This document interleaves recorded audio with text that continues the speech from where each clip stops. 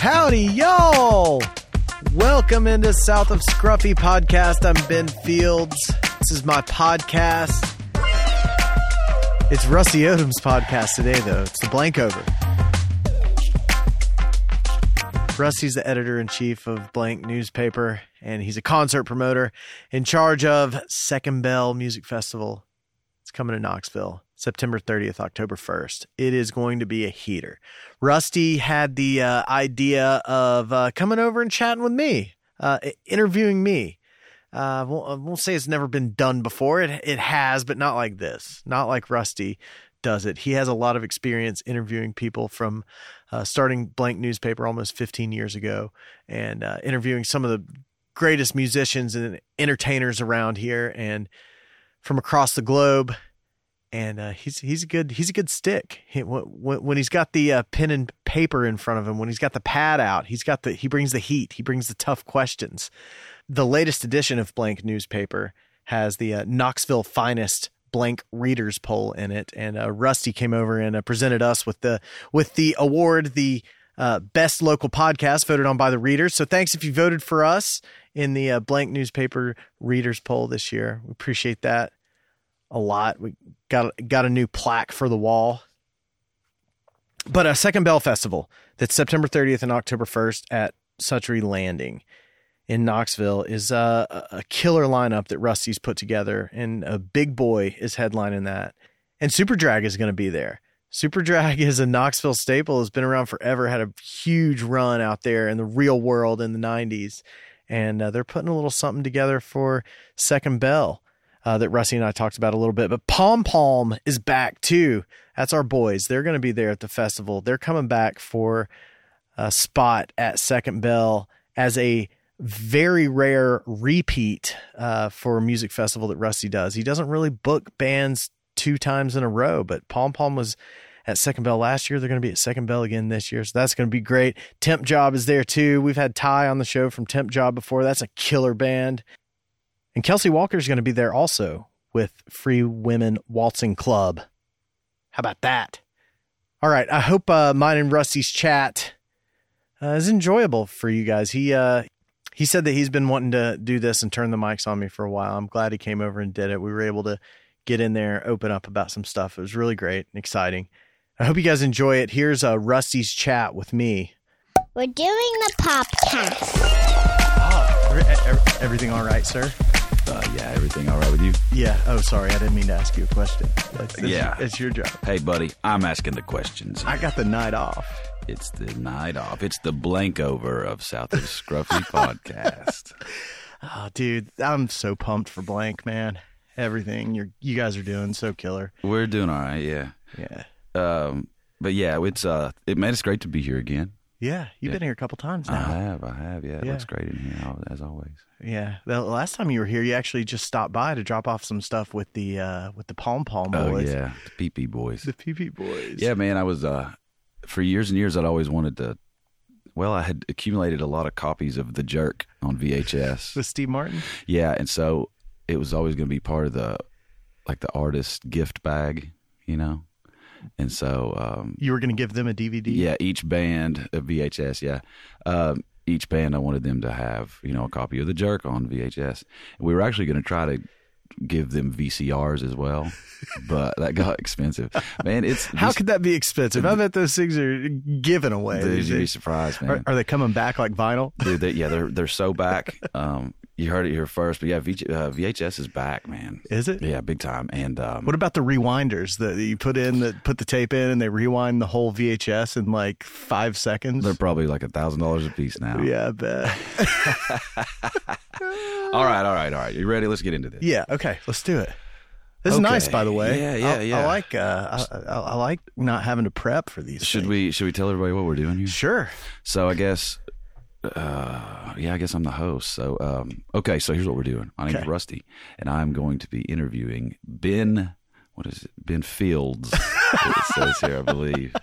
Is that right? That's right. Okay. So far, so good. Yeah. So let's get right into it, Ben. Yeah. Let's do it. What is your favorite secret? My favorite secret? Yeah. Man, you're hitting hard. Let's come back to that one. No, I got it. Oh, really? Okay. Yeah, Okay. I like Jason Mraz. Oh, wow. Yeah, I like to listen to Jason Mraz. Oh, yeah. There's nothing wrong with that, man. Yeah, that used to be my biggest secret. Yeah. It no longer is my biggest Wow. secret. Yeah, How I've told it. about that? I've told it. People know. It's either gonna your Patreon's either gonna skyrocket or plummet. Yeah, I'll put the $100 level on it now. There you go. Just to hit the real fans with it. Oh, it's good. Okay, so this is on the website on, let's see, it's http://southofscruffy.com. Yeah, that's the one. According to that website, Yeah. where you host these podcasts, this is a woodshed. Yeah, like a little wood shop, little workshop. Do some work in here. Have you actually ever done any work in here? Just the podcast, really. I knew it. Yeah. No. Surely you built something in here, like one of those little toy rocking horses that were in Santa Claus the movie. The last thing I worked on in here, usually the things that I end up working on are fix broken stuff. Okay. And so sometimes I'll acquire broken stuff and then fix it, like the boat you saw out there. Absolutely. Completely broken when I got it. Yeah. So, works great now. Oh man, that thing looks like cotton candy out there. It's beautiful. It's 1995 for you. It's a dream. The last thing I fixed and worked on in here was my wife had a little music box with a ballerina on it, or jewelry box with a ballerina in it. Sure. And you'd open it up and the ballerina would dance around in circles, and it was broken. It didn't work. All the screws were broken. The spring mechanism was broken. It had a little plaque on it with my wife's name. Okay. And for my daughter's birthday, I reconstituted it, fixed that jewelry box up, made it work, and put my daughter's name on it for a plaque. And That's excellent.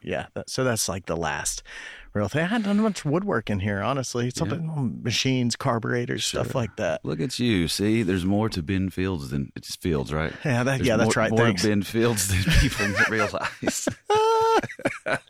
All right. So when did you come up with the concept for turning was that project, rebuilding that jewelry box, was it so hard you're like, man, I got to get into podcasting? Or was there something else that happened that made you want to go this route? Want to do the podcast? Yeah. Like, when did I concept like turning this into a podcast studio? Yeah, because a lot of times these things happen. You're like, oh, that's crazy. And then you start thinking about it like, well, is it? How did it go? I think I've always wanted to do something like this since I started listening to Mark Maron's podcast back in like 2013 or something like that. Okay. I was working in the underground Knoxville with a guy named Grant Barton, and Grant he makes jewelry, and he would just have headphones in all day long, and he'd be working on his jewelry. And one day he came up to me, he was like, do you listen to podcasts? And I was like, not really. I don't really. And I know they're on my phone. I know I can get to them. I just don't really know a lot about them.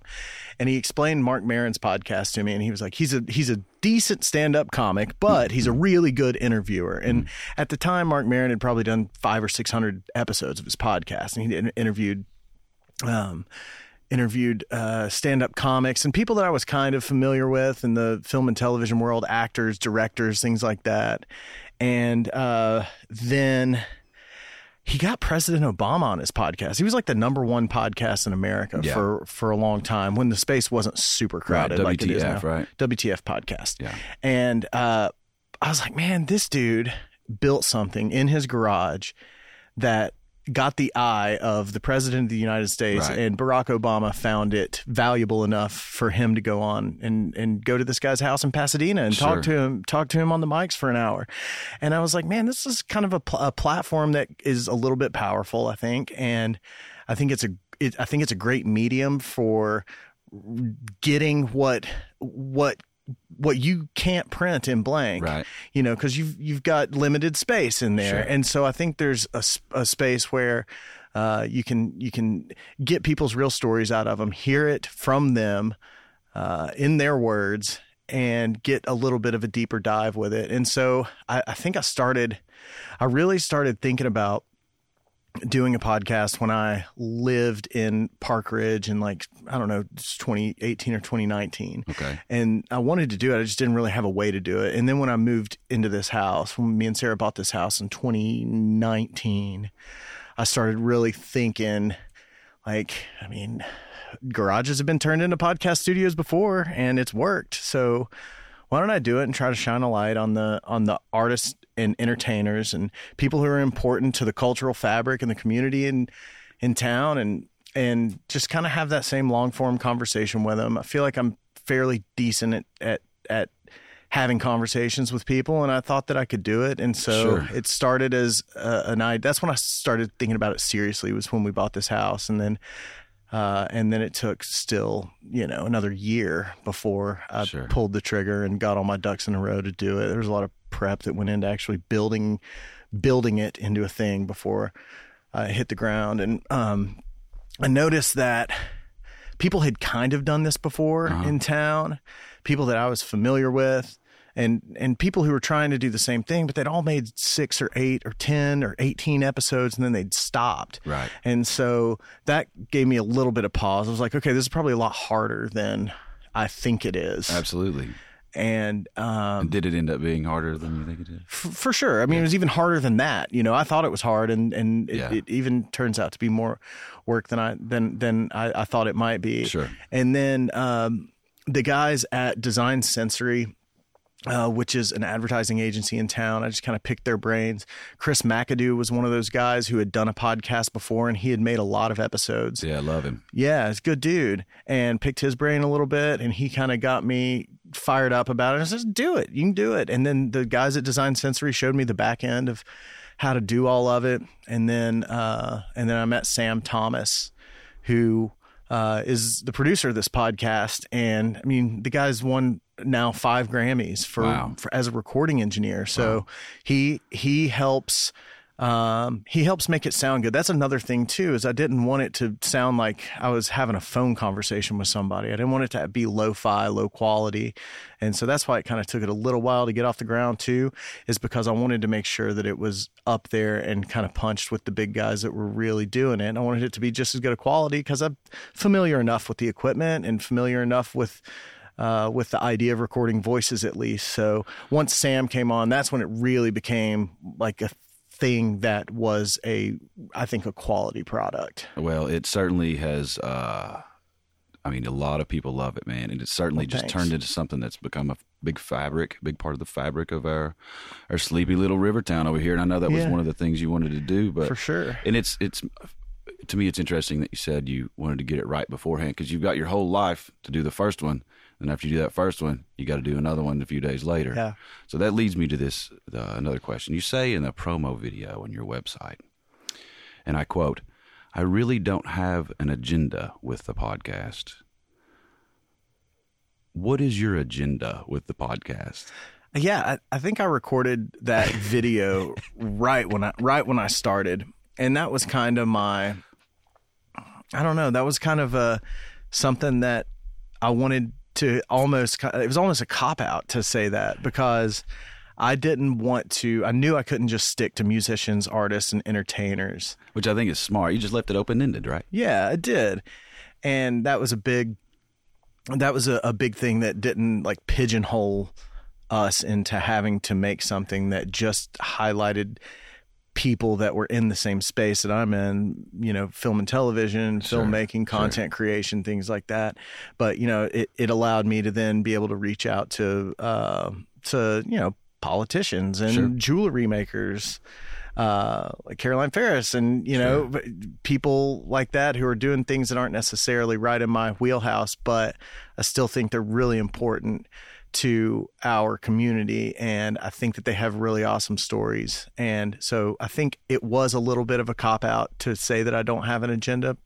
I was just giving you a hard time. It was. I mean, I still don't though. I don't. See, I believe that though. I just want to be curious. I just want to know answers to things that I've always wondered about. And we want to know as well. I hope so. Yeah. And I thought that curiosity was not just mine. I thought it was everybody. nobodies. And, use Scott West as an example. Yeah. I'd never met the guy until he came over here to do the podcast, but I know a ton of people who knew him, knew his whole story, but I knew that his whole story didn't really live anywhere that you could take in 2 hours in an audio kind of platform. I think he did something with Haller and Hilton Hill, but he wasn't dropping F-bombs on that. But he was here. And so he was able to open up a little bit. And so I think that, I think that like curiosity, I'm just kind of, it's almost a selfish endeavor that I'm just kind of placating my own curiosity. You know what? That's great, Ben.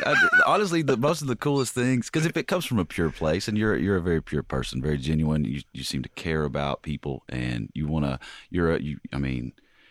You've done a lot to put the shine a light on a lot of people that don't always get the light shown on them. So I'm just, to me it makes sense that you've lasted this long. To me, it makes sense that you just won the Readers Poll for Finest Podcast 2 years in a row. Yeah, man. It makes so much sense to me. So I'm really grateful that you've been able to do it, and the future's bright, huh? Yeah, I hope so. I mean, I'm going to keep doing it. It's hard because when I set out and made my list to do this podcast, when I was first coming up with my 50 guests or however many I wanted to have. Yeah, I wasn't on there. Thanks a lot. I think you were. We'll have to go back and check the note. It's in my phone. Yeah, we'll see. But I had the mayor and Scott West and Ashley Capps were like my big three that I wanted to know more about and talk to. And I've talked to both of those people this year. And so I think it would be really easy to say icing on the cake, it's done and all that. But I really don't see that happening because I'm still having fun with it. I think Sam is still having fun with it. We're both enjoying it a lot. There's still plenty of story to be told out there. Yeah. So, and by the way, thank you for the congratulations on the Readers Poll. Yeah, man. Because I think your paper is more important to this town than this podcast will ever be, because you you're doing the work in the trenches that matters so much to the arts community and other communities around here, and it's special, man. It really is. Well, I appreciate you saying that. It's every time we get on here, it's like a mutual admiration society thing, which is, I guess, okay. It's better than the opposite, right? Yeah. But yeah, I mean, there's a lot of people that are behind the scenes, and that's why I was so glad you thanked Sam, right? Mm-hmm. So glad you thanked him, and like I know you always say pitch wire, play me out. That's Matt Honkin, and so it's you are. It's obvious that you understand how important it is to thank the people that actually, the oil that run the machine, so. I mean, we've got so many people that work with the paper, so many people that have been with us for a long time. And I guess in about 11 days, it will be our 15-year anniversary of the paper. Amazing, man. Hard to believe. Congratulations, dude. That's a ton of hard work. I don't even understand. I mean, printing a paper is a hell of a lot harder than recording a podcast. I don't know, man. They're both, and you know what? They accompany one another really well. So I'm really glad that you're doing this. Well, thank you. And there are a bunch of really awesome companies and people won the Readers Poll. Yeah, the finest. And so it's really awesome to be lumped into that group of people, because they're really doing the good work out there. And I'm glad to see some recognition out there to the people who are doing the things that make us tick. Big time. And I'm glad that they're getting recognized by their peers. There you go. And by the readers of your paper. Me too, man. It's always a really fun issue to put out there. It's always fun to tabulate the votes and see where everybody's at. Potchkey was like a huge winner. They won so many different categories that we had to print it on two different plaques. Really? Yeah. And so, but what I'm going to do is, the way I did it, I put like a comma, so it looks like they won like lunch, comma, new restaurant. So it almost looks like one category. So I'm going to make them 4 different ones where because they won new restaurant, new business, lunch, and deli, I think. I still haven't been there, man. You got to go. That was the first. My maiden voyage was when we took the award. It was the coolest thing ever, man. So Amelia Bartlett, who helped me tabulate the votes, and she was, we were riding around like telling the people that they won and giving them their awards. So we walked in there, and she's a big fan of the place and knows the owners. And we walked in there and we were handing them their awards, and it happened to be one of the owners, his birthday. And so he was, had a balloon attached to it. It was just already a kind of an interesting, cool. Yeah, it's energy. already a circus. Yeah. And then it was right at lunchtime. We handed them their awards, and they're like taking it back. And then people are like taking pictures. And then Amelia says, they just won all these stuff, and everybody stood up in the restaurant and clapped. That's great. awesome. It was, and all the years we've been doing it, I've never had anything like that. A hero's welcome that. Dude, it was so cool. And it made them feel so good. And that's what it's about. Yes. So you're left-handed, is that right? Yeah, that's right. What's up with that? Yeah, I don't know, man. I don't. My parents, I'm sure, didn't try to stop it hard enough. Oh, man, I guess not. I don't know, man. There was a point in like the.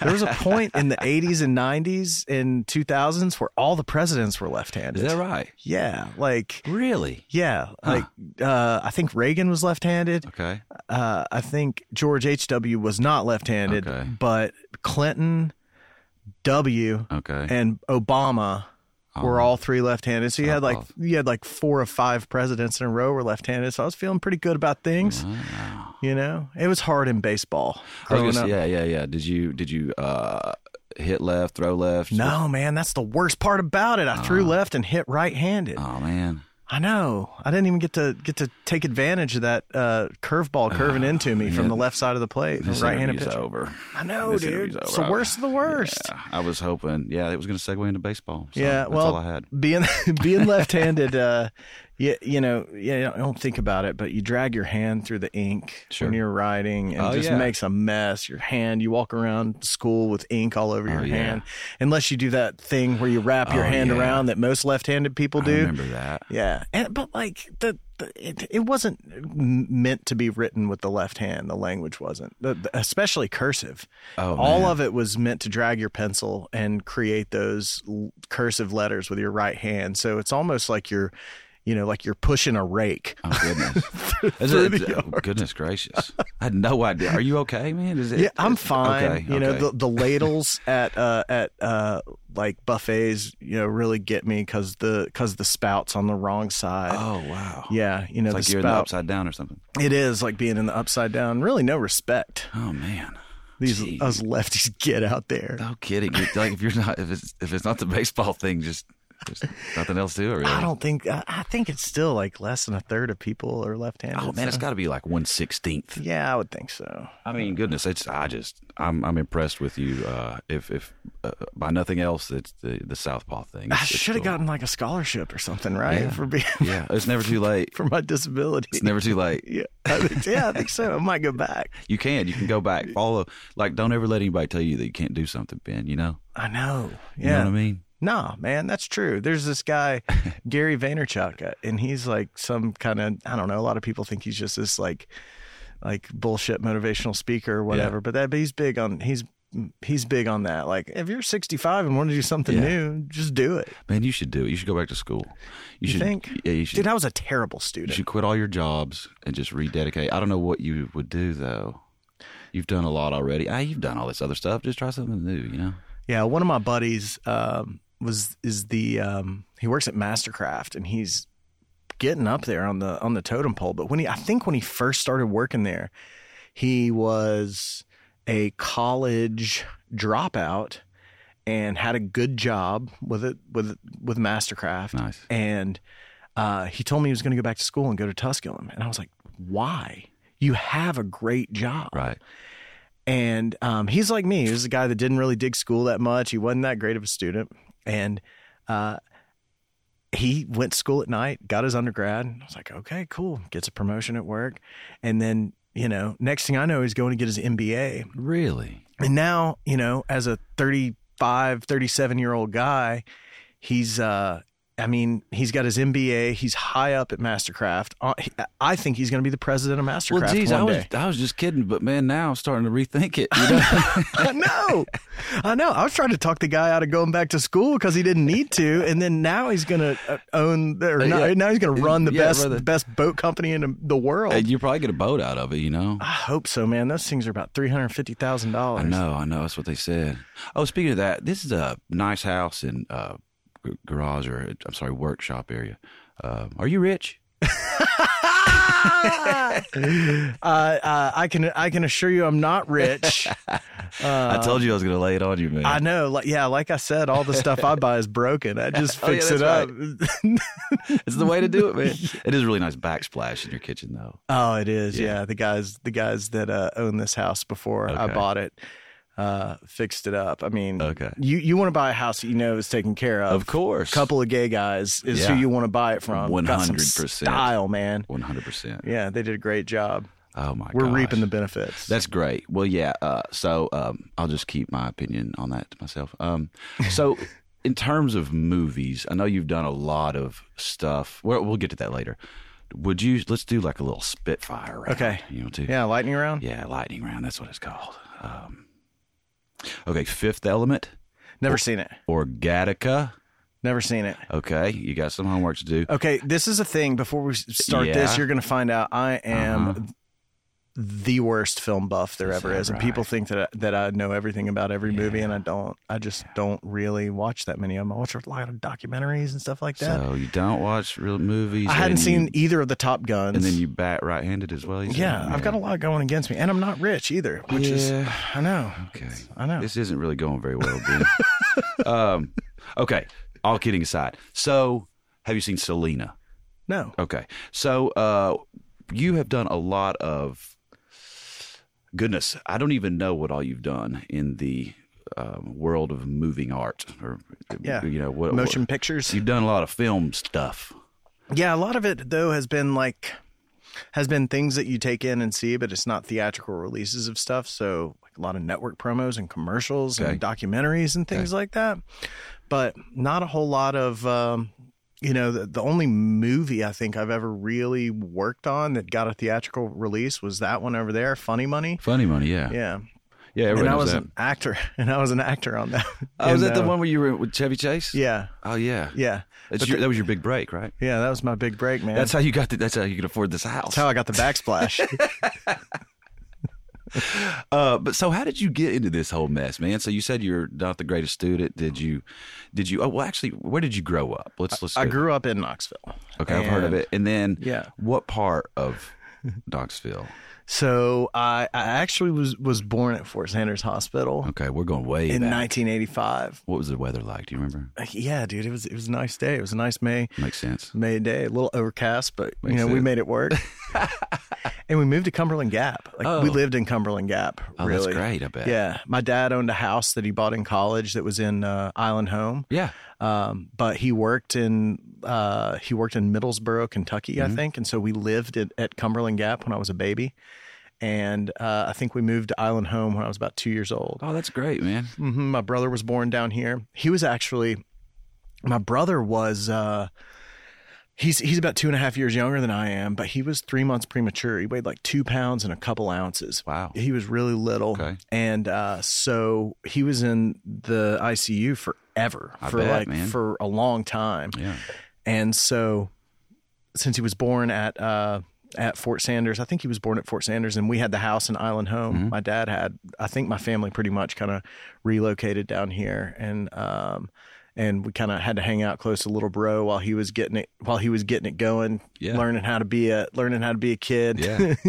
And then we moved down to Knoxville pretty soon after that, and then we moved to Farragut, Eagle Glen, I believe is the name of the neighborhood, where the par 3 golf course is. Yeah, our house was like on that little par 3 golf course off North Shore before it was all built up over there. And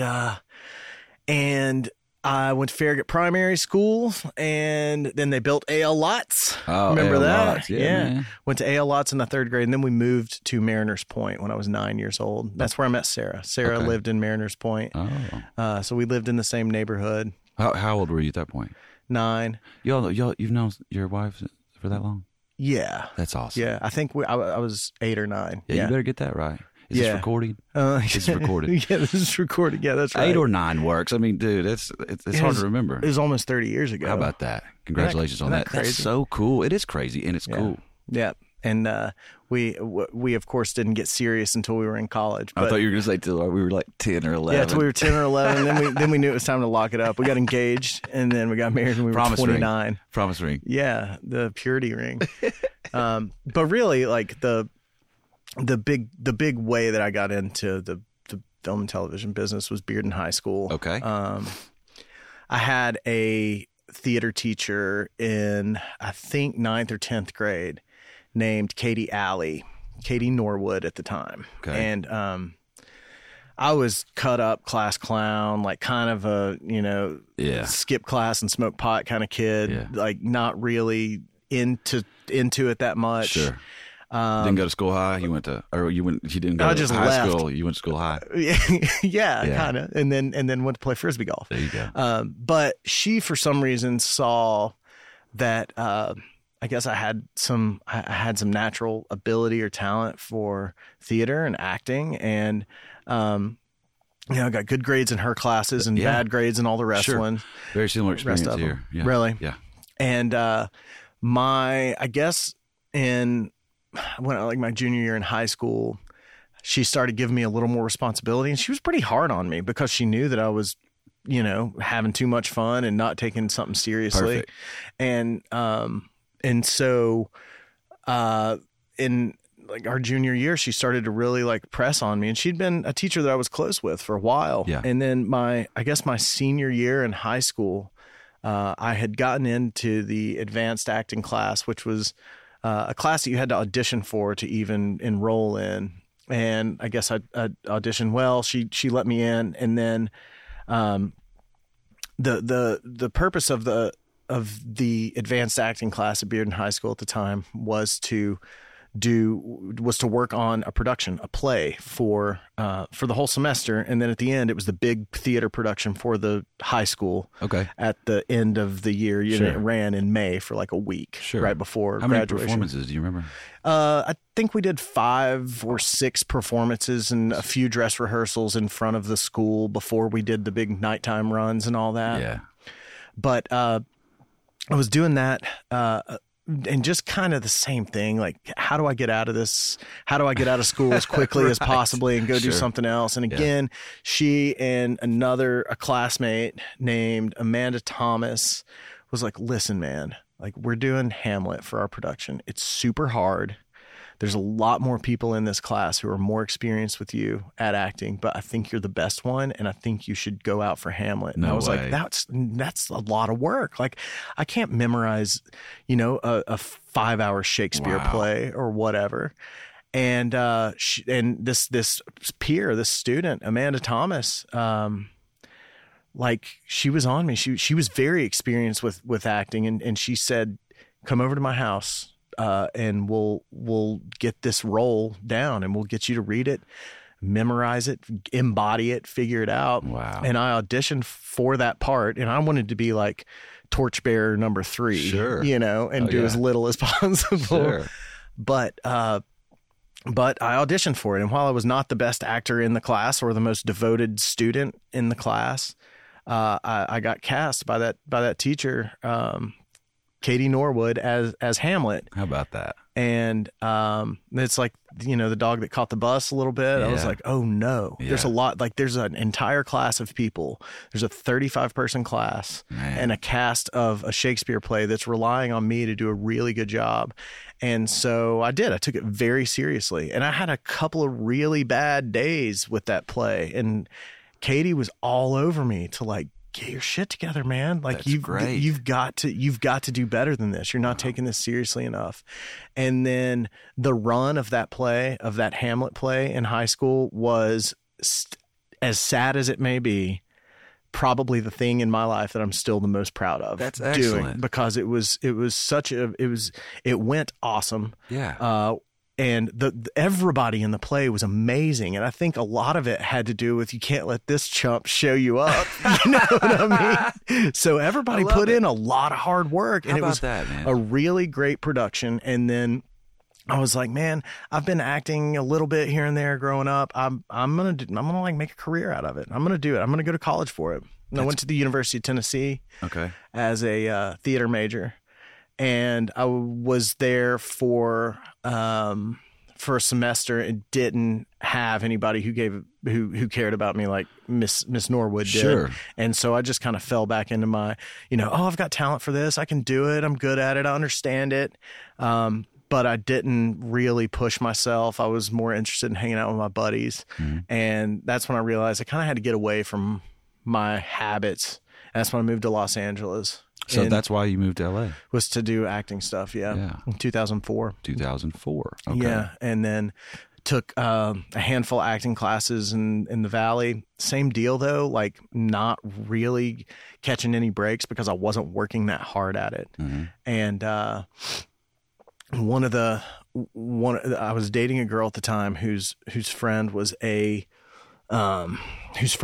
associate producer on a reality TV show. And I think the girl I was dating at the time was like, man, he needs to do something. Like he's got to get it together. He can't be working at restaurants in LA. Like he needs to get in the business somehow. Yeah. And so I got a job on a TV show called Mr. Romance in 2004. And it was like a cheesy reality TV show on the Oxygen Network about it was a competition show. It was like The Bachelor for the Oxygen Network. And that was my first foray into production. We were working 14 to 16-hour days. I was a production assistant. I was making $100 a day. Okay. It was the best money I've ever made. I thought I was killing it. Sure. And I was like, this is the same feeling that I got from the acting thing. This whole carnival, this whole production that's happening is the same thing as the run of a play. Like everybody working together in this, moving this ship in one direction and somehow creating something and making something that's indelible and something that is only going to be itself. There's nothing ever that's going to be made like this again. And so I kind of got into the production world from that, because much like my high school drama teacher, there was an executive producer on that show who noticed that I was the hardest working PA, and I was there first thing in the morning and last thing at night. Her name was Joanna Greenstone, and she noticed I was a hard worker and noticed that I really enjoyed doing it and that I was grateful for the experience, and she hired me as a staff PA at their production company, which was called the Greif Company. And again, kind of fell back into the old ways because it was an office job. There wasn't really, like, I was happy to make everybody's job easier, but it wasn't necessarily fulfilling creatively. And so I didn't really excel there, but I did get promoted to production coordinator, and I was just kind of saw the kind of a gross underbelly of the television business a little bit. Yeah. And I was like, man, I'm 19 at the time. I was like, if I'm gonna make it in this business in any capacity, in front of the camera, behind the camera, I need to know a lot more about the business. And so I decided to move back to the East Coast, and I went to film school. Okay. At Carolina Film Institute in South Carolina. Okay. And that's when that was like the moment of like, that you're going to be in the film business somehow, one way or another. Still didn't know what I was going to do. Right. But it was like, this is my skill set. I understand it. I'd already worked in it for a few years. I'd worked in the business, and to learn a little bit more about it was going to only be good for me. Sure. And then, so that's how I got into it. Is that a long enough answer for you? I was hoping it would be a little bit longer, but that'll do. So you mentioned a lot of different stops along the way there. So there's, would you say PA or production assistant? So, okay. Production assistant. Yeah. And then you mentioned executive producer. A lot of times when you're, you'll have like industry people on here. Yeah. And, for like the layman's like me, like sometimes I have trouble distinguishing between the roles of some of these things. So I was going to see if maybe you could go through some of the roles that like okay, so I know actor. I think I know what they do. Yeah. I know director.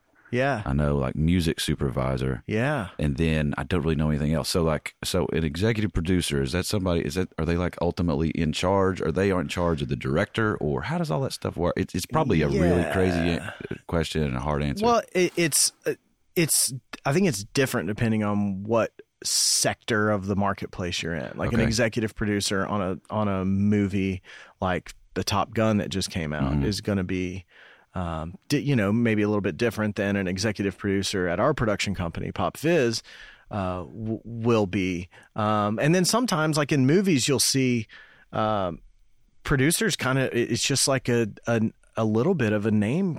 It's just a little bit of a credit that you get. I've noticed that as well. So then I don't know what to make of it. Does that make sense? It's nebulous, and it's not. There's not. I don't think it's not necessarily as defined as you of an answer as you would want it to be. But yeah, the executive producer is ultimately, and in the television world anyway, really answering to the network. Okay. And if you're making a television show, then the executive producer is the point of contact for the television network, and then everything below them on the tree, all their producers and field producers and associate producers are helping the executive producer execute different parts of the process. Okay. Along the way. That makes perfect sense. So, and then there's I don't know if this is only film or if it's in TV as well, but there's Grips and Best Boys and all that stuff. So is it? It's fascinating. Dolly to me. Grips. Dolly Grips. That's a great one. Isn't that a good one? Yeah, that's probably the best. Yeah, one. Key Grip and Best Boy. So so Grips are in charge. So you have if you break out kind of two departments of the capture of what you're capturing, okay, and break it down into two roles. One, the director is responsible for, and that is the keeper of the story, okay, and the performance of the actors mainly is what that is. So Perfect. they're worried about what you're seeing on camera, how the emotion that it's conveying. Okay, that's what the director is in charge of, and then they have a department below them that's assistant directors, and then the whole production department that carries out all of the things that the director needs to get his vision in front of the lens. Right. So is that lighting and stuff like that? No. So that's the other fork of that okay. deal. So the director, and then the director of photography is that other fork, and the director of photography is focused on everything from the camera to the lighting, okay, and kind of how that all comes through. The director of photography doesn't care if it's a great performance or not, as long as it looks good. Okay. You know what I mean? That's the Yeah. director's job to worry about the performance and the emotion that comes out. The director of photography wants to make sure that they walked in and hit their mark in front of the Okay. correct light Gotcha. that they had set. So below I don't want to say below because it sets up this hierarchy. I understand what you mean. Yeah. So in there, who reports to them? You have a gaffer, Okay. and a key grip. Okay. And they do what? What do they do? So a gaffer is the head of the electric department. Oh, lovely. Yeah, and so That is a cool name for that. It makes sense. it is, and it's a really important job. Yeah. Because you're talking about large amounts of electricity. You're talking about a ton of lights that have to be out there. So the director of photography will work with the gaffer to Okay. make sure that they have all the lights that they want. The director of photography says, here's the quality of light I want. The gaffer says, here's how we're going to get you there with these kinds of heads and these kinds of Yeah. lamps. And this is how many generators we're going to need to do it, and how many 3-phase runs we're going to need, and how much power we're going to need to do this. And then the other one, kind of equal to the gaffer underneath the director of photography, is the key grip. Okay. And the key grip is responsible for everything that makes the light get to that place, if that makes sense. So the stand that the light goes on, Okay. the sandbags that hold the stand, Wow. the condor lift that holds the big 20 by silk over the talent, Yeah. all of that. So they're more of an erector set kind of job. Wow. And then, so if one way to think about it is the gaffer is responsible for the lighting instrument, the head, Okay. and making it power on and work. The key grip and his department are responsible for putting that lighting instrument in place, Okay. making it safe. Yeah. That's a big part of the key grip's job. Makes total sense. Is safety. Yeah. And then any kind of modifier that goes in between that light and the talent. So you're talking about diffusion, nets, reflectors, anything like that. Yeah. That's the key grip's job. So to me, it's like it's a controlled chaos, right? But it seems like the relationships between these people has to be really. I'd say that's why a lot of people like working with people they're comfortable with or that they've worked with in the past, because those relationships have to be just right. Yeah. I imagine if you want it to succeed. If Because there's a lot of moving parts. Sure. And if there's any kind of dissent in between Yeah. any of those roles, it just makes this already hard thing much harder. Sure. And I'm sure that happens. It has to. It does. Yeah. Egos get involved, Yeah. and it gets ugly. Man, I bet. And so I bet you can tell pretty quickly, and maybe even going into it, if you know who you're working with, I bet you can tell pretty quickly, like, ooh, this is going to be a good one, or this is going to be smooth. Yeah, I think you can, and I think that it's the intangible of as simple as it seems, being a decent human being who's civilized in nature and a kind individual, and has the team in mind and carrying out this thing in mind other than carrying out their own vision. And so when you have a really good crew, that's what made me fall in love with it. I believe it. All these people, this team. I'm sure you see it with music festivals all the time. You have this love going all around, and everybody is doing much better work because they are proud of what they're doing. They're being treated with respect. Yeah. They think that what they're doing is meaningful. And you get much better work out of people. But then, you get a DP and a gaffer who aren't on the same page, and it makes everything harder.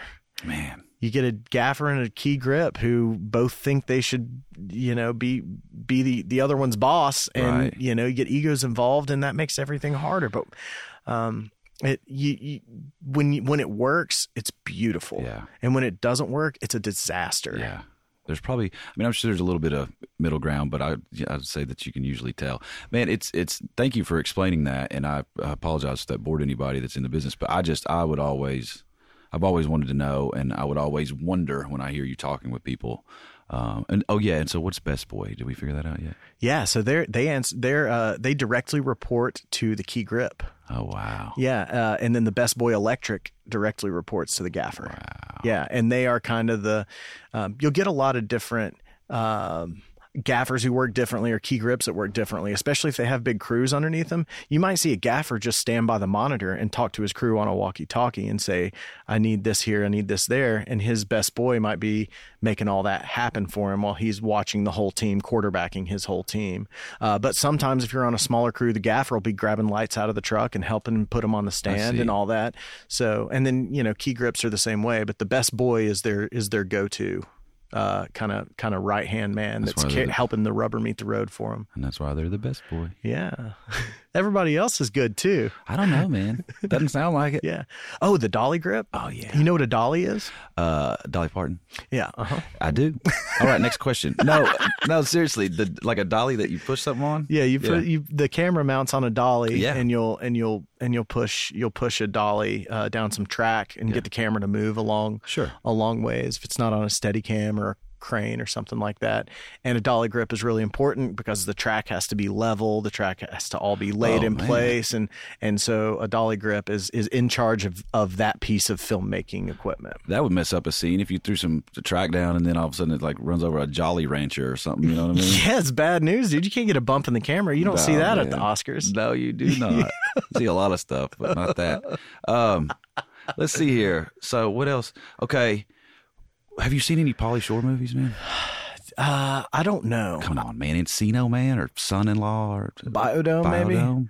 I have seen Pauly Shore in person before. Oh, boy. Yeah. He was fine. At the Comedy Store? No. His mom is the head of the Comedy Store. I know it. Yeah, she was. She's dead, right? Yeah, so there's a wonderful, wonderful documentary on Showtime called The Comedy Store.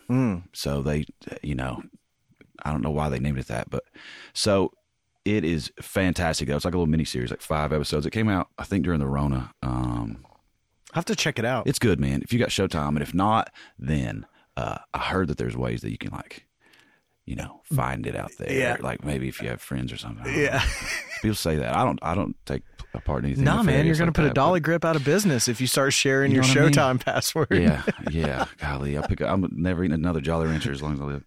So, okay, so what else? Man, striking out on the thought for sure. Okay, so Pauly Shore, was that? Should we talk about that or no? I mean, it was uneventful. Yeah. He was walked into the restaurant that I was working at in L.A. and just kind of walked in like he owned the place and kind of didn't want to be seen and just kind of went and I seated him at his table and off I went and I never saw him again. You didn't tell him to wheeze the juice or anything? Should I have done that? What's that from? Encino Man? I think it's from all of them, actually. Okay. That's his catchphrase. I think it's, if you see him, it's just what he says. I don't know if he knows anything else. But no, I mean, I love Encino Man. I would say Son-in-Law. is right behind that, and then followed by Biodome. So have you, when you were in LA, did you get to take part in any of the fun stuff that goes on out there? Like, did you, the Comedy Store. Like cocaine? No, yeah, like that, or but there's so many good eras of comedy out there, and there's so many. Obviously, there's a lot going on out there always. Yeah. But short answer is no. Like Yeah. I was 19 years old, so I couldn't go to clubs. Man, I guess that's true. So how long were you out there? 2 years. 19 to 20? 20, yeah, 19, 20. Okay. Yeah, 2004, 2005. 2004, 2005. Yeah. So I think that And I don't know that the comedy scene was as prolific then as it is now. It seems like it's having a renaissance moment right now. It seems to come and go, especially from those clubs that we've talked about out there. It seems but to I mean, have who was gone the up and biggest? down. Who had the biggest special then? Gosh, Robin Williams, Maybe. you know, something like that. Yeah, maybe so. That or maybe Chris Rock or something. Yeah, the big actors, Eddie Murphy, Yeah. you know, those kinds of guys that were big, and then they were doing stand up, and then Yeah. the underground scene I just wasn't familiar with. But now it seems like it's a huge boys club and girls club. Sure. But it's like a cliquey thing. It like is. everybody knows everybody, and It's true. Yeah, the comedy thing's always been interesting to me. So I just always wondered. That's one of the. I'm not a. I don't. I've been to LA, but I really haven't. I mean, just I don't know that I would. If I went out there, I would want to hang out at the, the comedy clubs and see like the next up and coming thing. I think. yeah, I'll probably do that next time I go, just because I'm aware of it now. Yeah. And I don't know if you can get into the Comedy Store Maybe not. or improv Probably or not whatever. even. There's people probably laughing at us like, these are rednecks. Yeah. Well, you still got nice backsplash either way. Well, but if you hear the Theo Vaughns of the world tell it, it's the craft of stand-up comedy is moving out of LA, and there's still plenty of people there doing it. But it seems like, especially if you've already built a career, it really pays to be somewhere where you can get on a bus. Yeah. And go see your crowd. Kind of in the middle of the country or something. Yeah, I mean he lives in Nashville, right? Yeah. Yeah. A lot of Austin, a lot of Nashville, a lot of Yeah, comedians Joe around. Rogan got everybody to move to Austin, I think. Yeah, that's what including Tesla. Yeah, it's man, unbelievable. Pretty sure. So okay, that brings me to my next point. So now currently, how did you end up? So from that part of your journey, now you're working with Pop Fizz. Like, how did all that come across? How did that happen? So after I got out of film school, my mother-in-law introduced me to a director named Michael Underwood, who's in Knoxville. He owned a company called Tantrum Pictures. Okay. And Michael was kind of in the twilight of his career at the time. He still had a good 10 years left in him, but he is a double income, no kids situation. So he really had time to focus on his craft, which he had done for 30 years at the time. And he was really good at it. And he'd done a bunch of stuff. And he came from the same background I did. He started acting when he was in high school. Did he have a part? Was he had anything to do with Encino Man? I don't think so. I think I just asking. he was more he was more of a commercial guy, directed commercials and all that. And my mother-in-law introduced me to him. I'm sure because she wanted her daughter to have something to eat at some point. Of course, yeah. Let's get this, yeah. But he was. It turned out to be, my greatest mentor, because he took me under his wing when he had time to devote to somebody. He had done a career, had taken part in a career that was very successful. Directed stuff all over the world and had done really great stuff, and was in a place in his life where he was ready to give back and kind of leave a bit of a legacy. And again, hard on me a little bit. See, that's the one. That's the way. That's how you kind of know if somebody cares. Yeah, I mean, I was very grateful to have my first job with him, and then very grateful to have my second job with him. And then when I went on my third job with him, we got on an airplane, and he had one of the guys on our crew who was ultimately the guy that I reported to. I'll never forget it. We were on our way to McKinney, Texas, to shoot a commercial, and the director of photography who I was working with was like, "You need to work on some stuff." And it was stuff that, like, it hurt me to hear. Really? Yeah. Yeah. It wasn't like, it wasn't like you're not good at your job necessarily. Sure. It was like you need to work on your interpersonal stuff with how you interface with a film crew, and you need to work on taking this part more seriously. And I'm certain that Michael had a conversation with him at some point and said, like, listen, get your boy right, because I want hope to keep him around. Yeah. But like that moment was pivotal. That guy's name, the director of photography's name, is Josiah Morgan. He lives in Atlanta. He's a DP and a Steadicam op. Works on Walking Dead and all the movies that come through Atlanta. He works on all kinds of stuff. He's great. So I started working with that crew, and we went around the country for a couple of years, filming a couple of different kind of commercial campaigns for HGTV that came out of the Scripps building at the time, client over there. And we were a small crew, and Michael was smart with what he wanted to do and impart his knowledge onto me and his experience onto me. He gave me way too much responsibility, and I had to. I was right there watching him do his thing all the time and just sponging it up. And Michael ultimately had to. He moved away and moved out of town, but he, a lot of people will say he's the most professional, loving, kindest man they've ever worked with in the film business, because he took it so seriously. He didn't let anybody really lapse. You did an A+ job every time. You never got to make a 98 on the test. You made 100 every single time. Is that right? Yeah, but not in a taskmaster kind of way. Like, because you respected him. Because you respected him, and you took pride in the fact that Michael believed in you. Man, that's what a wonderful compliment. It was unbelievable. I've never seen anybody work that way in my life, and it is the most effective manner of leadership I've ever seen in my entire life. So, what do you have, like, maybe not necessarily an example, but like, was it a vibe thing? Was it like you just kind of knew? Did he have a presence? What was it that made that so? He was always kind, and never said a bad word about anybody, and you could probably qualify it as maybe passive aggressive if you wanted to. Mm-hmm. I didn't take it that way, because it was very clear to me what Michael wanted, and if you were helping him carry out the vision that he wanted to carry out, and if you were doing a good job at it, and if you weren't, he was very honest with you and would tell you that that's not right for the job right now. But he always did it in a way. He always made sure that he was communicating with people, even that he disagreed with and was adversarial with, in a kind way. Man, and so that's just the way to do it. It seems like it's tougher when you're in a position to where you have to ask something of someone that they're capable of, or you hope that they're capable of.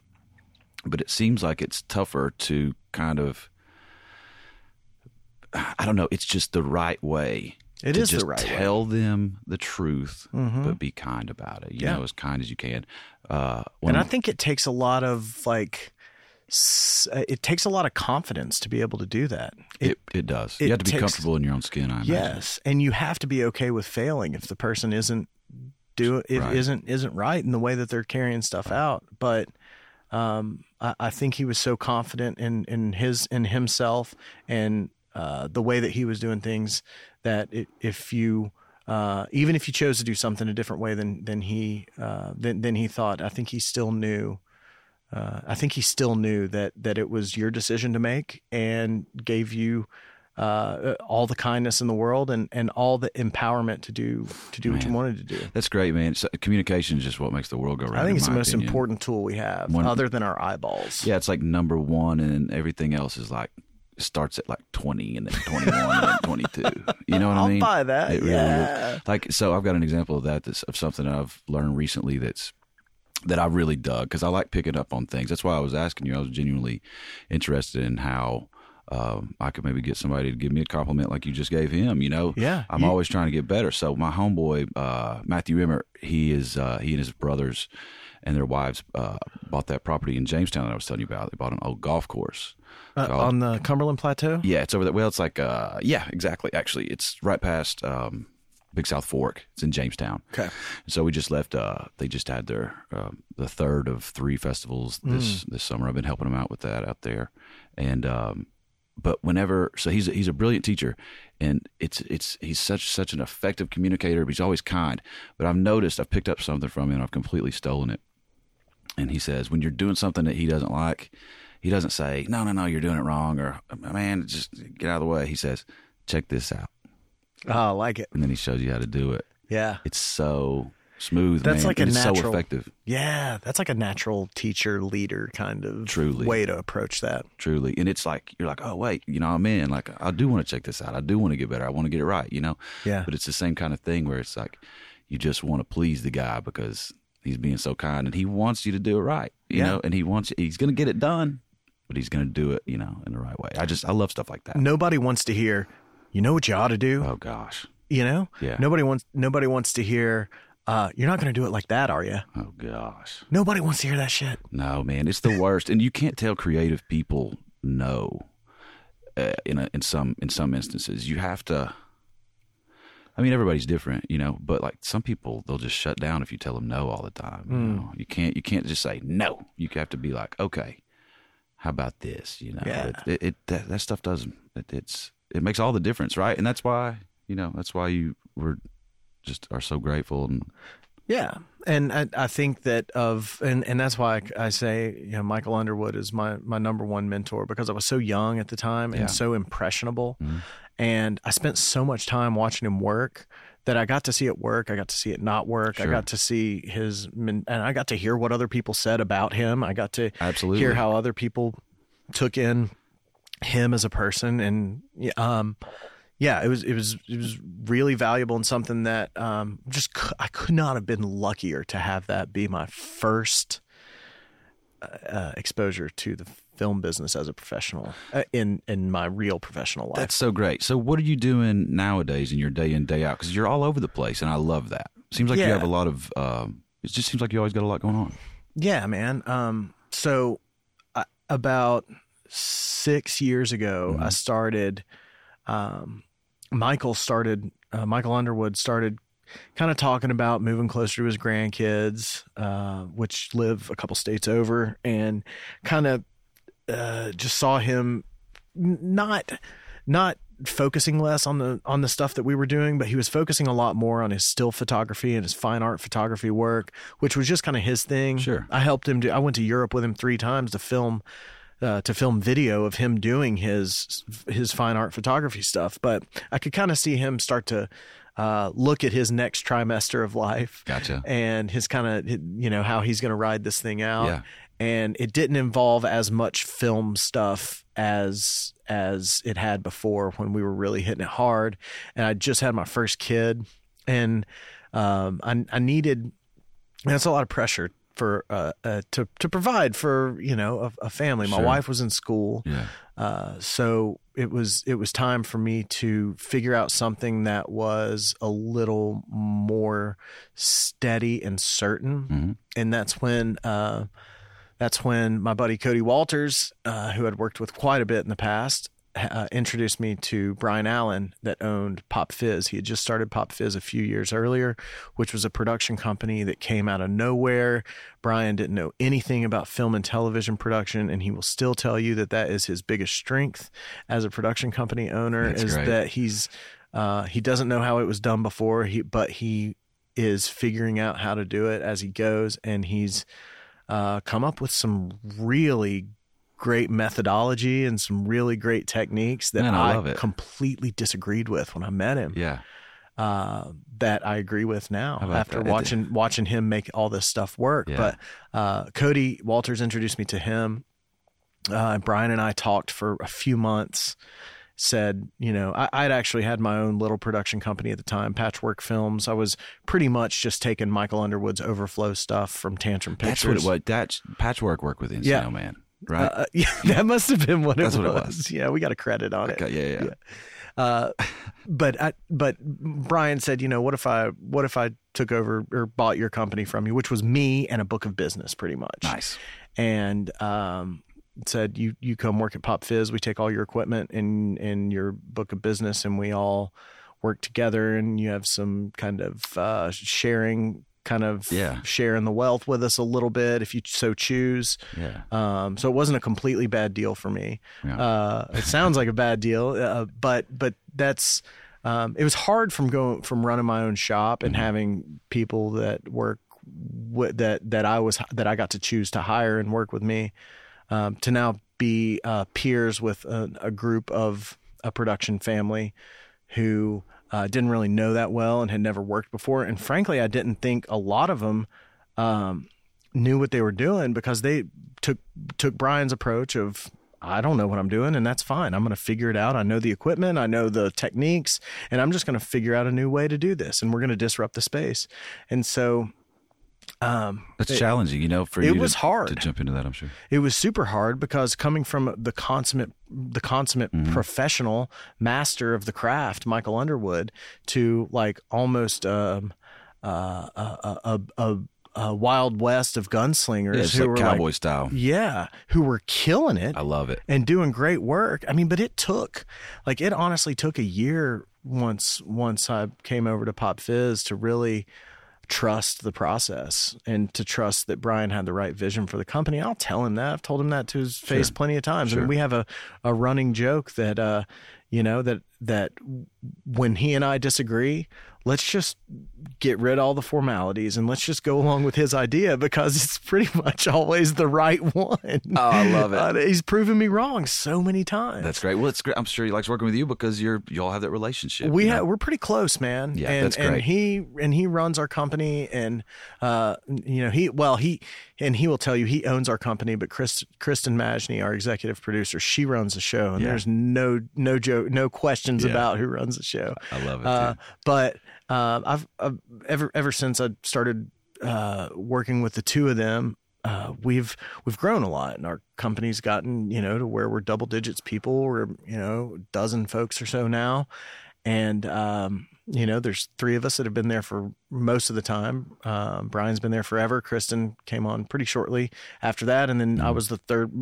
I'm the one who's been there the longest after that. So we're kind of the three of us at some level are kind of staked, or our stead is to operate the company the way that we see as fit, and we all have a lot of different skill sets. And so one of the things that I've been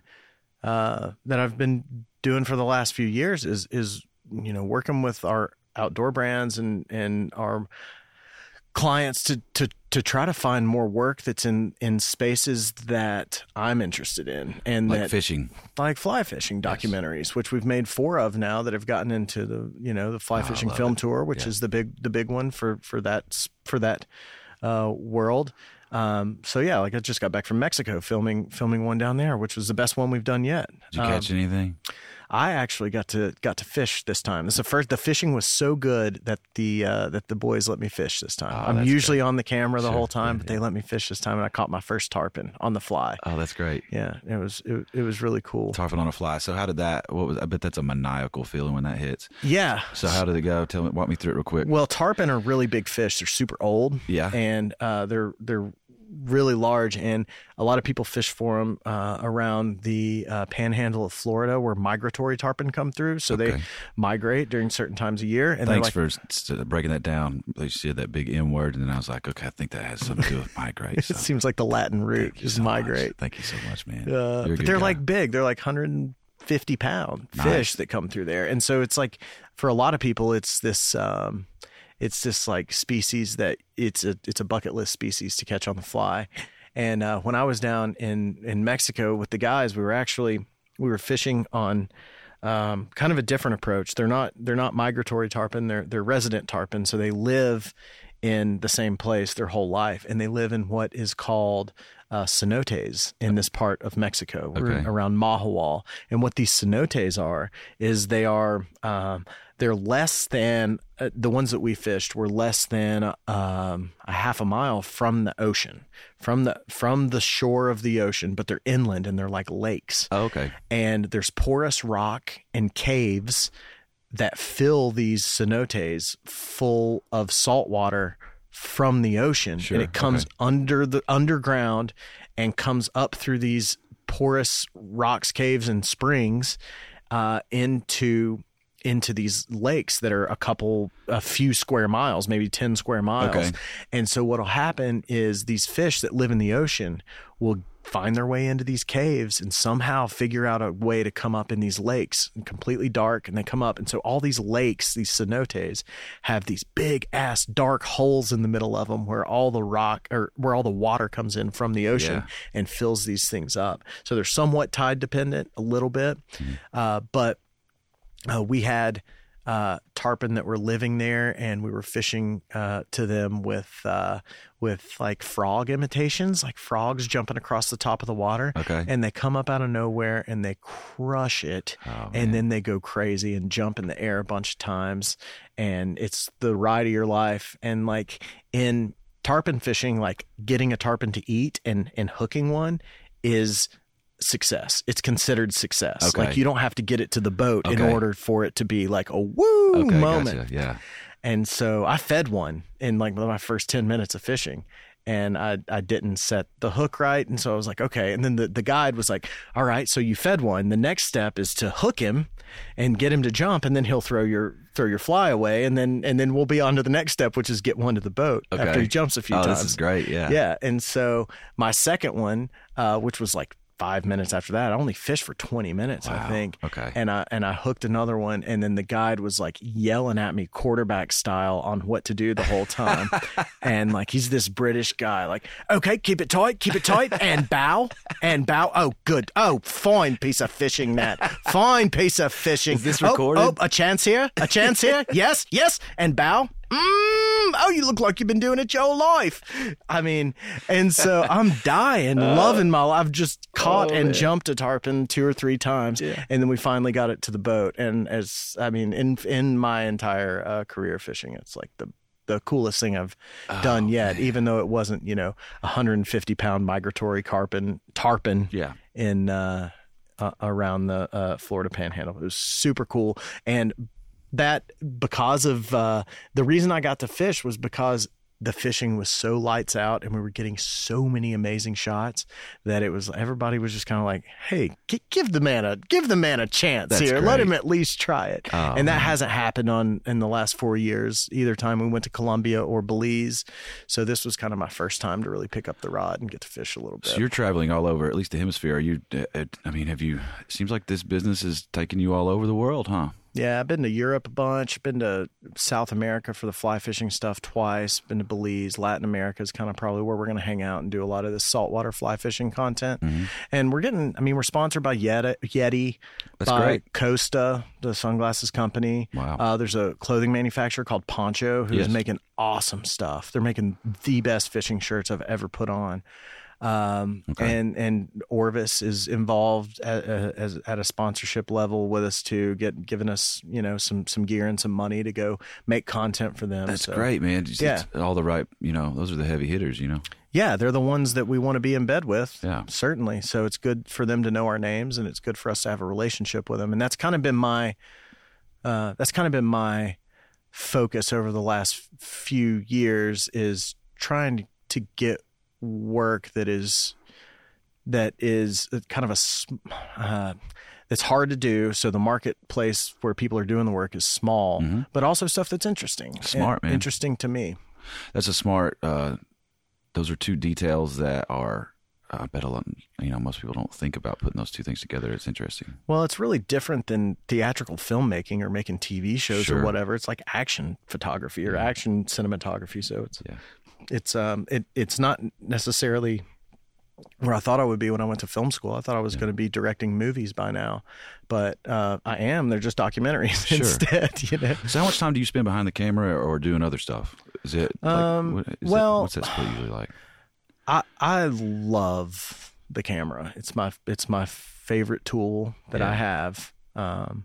Right. These microphones are pretty close, but like They're great. the camera is my favorite tool. So any chance I get to use it, I'm going to use it. So I would say if you were going to break down the time that I'm actually holding a camera in my hand or working with a crew who's helping me carry this out, it might only be 10 or 15% of the time of my day or my year or whatever, but that doesn't mean that I'm not doing the work that's important to that process in the other time. Because we have you hear fix it in post. You hear people say that before. I do hear that. What does that mean? Yeah, that means, it's not perfect. The shot that you got's not perfect, but it's okay. We'll fix it in post. Let's move on. So we can work with it. We can work with it. Okay. Yeah, it's a nightmare. It's nightmare words to hear. I hate to hear it. So, Really? Yeah, it's awful because it means, you didn't, you made a B+. Yeah. So my whole deal, which as students, we would have loved that. I know. When you actually, are into something you enjoy, then you want to make an A+ every time. Yeah, exactly. Yeah. So now for me, it's Fix It in Pre, which is something that a production company called Beef and Pie used to post on all their production booklets, which was Fix It in Pre. That means plan it out, fix it first, and then go do it, and let's get it perfect in pre-production. So that's a lot of what I do too. Is not just logistics, but also coming up with these with styles and effective ways to tell stories or out of the box ways to tell stories. Mm-hmm. And then when you pick up the camera, hopefully all the hard work is done, and you can start really having the fun and carrying out the plan. That's it, man. Yeah. It makes all the difference, doesn't it? Because then you can get creative and you can get a little bit more. Rather than just having to get the bare bones of what you have to do it, if you can get that first because you had a plan, then you get to play. I love it. And then you get the magic. That's it, isn't it? And that's the whole purpose. Like, you just got to do all that stuff. It's like that with the festival, like a lot of times I'll have... I'm always behind. And so this year we're so far ahead, and now we're doing all these crazy things. Like, one of the things we're going to try to do this year is we're going to try to make baseball cards. Of the bands? Of the bands, and probably the bands. I don't know if they'll all let me do it, but I'm going to do the staff. So all the staff, because that's awesome. I get way too much credit for all the stuff that we do.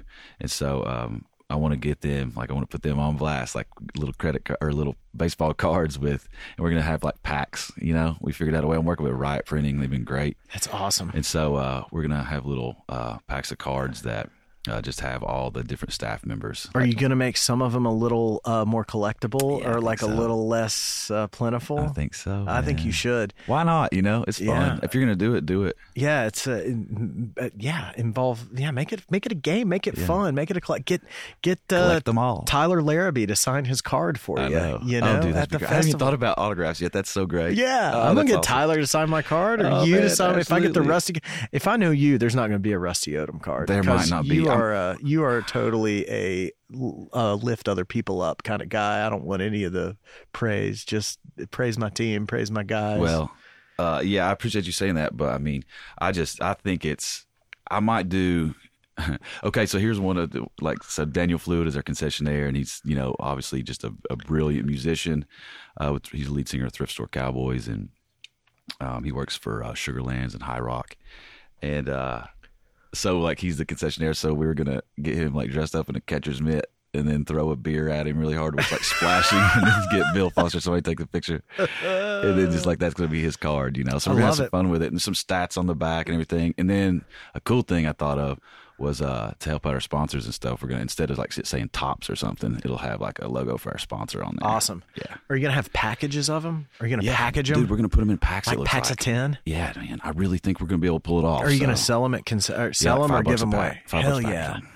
Hell yeah. I think it's fun, man. And I don't know if people don't, surely they'll. I think it's fun enough to sell for $5. I love having cheap merch so that everybody can walk away with something. Yeah. That's big. So, and I think it'd be fun for all the silly social media stuff you got to do. So, can we take bathroom breaks on this podcast? It just depends. I think we can probably do that. Yeah, let's do it. Thanks. I'll be right back. Okay. Feels good, doesn't it? Oh, feels better. Yeah, man. Yeah, got to get a bathroom in here. Yeah. Yeah, we're gonna finish the shop. We're gonna make it a little nicer. You think so? Yeah, we're on it. Okay. We're on it. We're working on it. We've already done some stuff. You'll probably get that done around when I get my pool fixed. Yeah, when you get the tree off your house. Yeah. Jeez Louise. Dude, when Curtis Glover was over here for a podcast, Yeah. a big limb fell on my house in the middle of the podcast. During the podcast? Yeah. On your house? On my house. Did it mess up the backsplash at all? Or? The backsplash is fine, It's intact? dude, as you can see. Oh, yeah, it's true. Goodness, I was worried sick about it there for a second. Golly, it's gorgeous. Should I describe it to people? Nah, well, it's okay. The boys did a good job with it. Goodness, Christ, who did that? I don't know. The guys who we bought the house from, Oh, man, they my killed goodness. it. The bathroom's awesome. They did it all. We'd have to do anything but, wreck it once we moved in. Yeah. Yeah. So we're on that train right now. Just ruin everything. Well, so the tree fell though, and it was. I mean, It was goodness. fine. It took a gutter off and woke up the whole family. But So it didn't ruin your whole life like it did when the tree fell in my pool. Yeah. I don't see anybody anymore. My friends never call. I used to have people all over all the time. That's how you know when who your friends really are. Oh, Is yeah. who still comes over when the tree's in the pool. Yeah, I don't have it. Will you be my friend? I don't have any left, man. I don't see anybody anymore. I'm glad that we met because of this podcast. That's very true. Yeah. So if you didn't do this podcast, we wouldn't know. Well, I wouldn't know about that backsplash. I wouldn't know any of this stuff that we've talked about. You know, Yeah, and we wouldn't have forged such a good friendship. Man. It's been great, hasn't it? It really has been, man. And I heard your name for so long, and every single person that I mention your name to, I love Rusty. Man. Everybody, you're universally loved. Yeah, you have done nobody wrong. It seems like. Well, I'm sure that's Because not the case, but I I've appreciate you not saying met that. him. Yeah. Man, same as here's looking at you, kid. You know, I mean, I feel like, I don't know, man. I was really glad that I came on here and that we hit it off so well because I wanted to get along with you because I'd heard the same about you. You know, everybody just loves you. Yeah, so. well, thanks, man. It was right before the Monster Mash Oh, yeah. that you came over, and Yeah. it was thick of COVID. It was 2020, and you said, yeah, we can still do it, but I have to be safe. Yeah. And man, I had a mask on when we started and a face shield. Yeah. When we remember. when we got going, I was like, I gotta have Rusty on so bad. I'll do whatever he wants to make sure it's safe and he's comfortable and all that. I had really that- appreciated that too. I mean, I just, if it's like one of those things where if I go down, man, then do we have to cancel the festival? You right. know what I mean? Yeah. So you got to be careful, man. Well, that's the thing about a team, which you've done a really good job with, and it's the pre-production thing I was talking about earlier, Do it in doing pre. all the work yeah. ahead of time. And that's one of the big things that I think about when I'm doing pre-production on a shoot is like, it's possible that I'm going to get sick or somebody's not going to be able to make it. And we have to have the thing planned so well that it still goes off because it can't revolve around one person. You're so right. It has to be such a monolithic team effort that even if the boss man in charge can't do it, it still has to happen. You know, I haven't thought about this until this very second, but I'm 100% sure that if I weren't there, everybody could pull it off. That means you're maybe doing even it right. better than with me there, to be honest. You're a liability. But like, yo, my goodness, are you kidding me? Like these people, man, I'm a dreamer, so like I say all this. I mean, the baseball card thing it's like just a great example of like a ridiculous idea. Yeah. And I've thrown a million of those out, but that was one that actually other people were like, actually, that's kind of cool, you know. But there's for every one good idea I have a million bad ones. Well, I think it's a testament to the fact that what we were talking about earlier with having everything so shored up that you can start to have fun with it. Have the basics, have the baseline Yes. taken care of. Do what you absolutely have to do. Have that as second nature.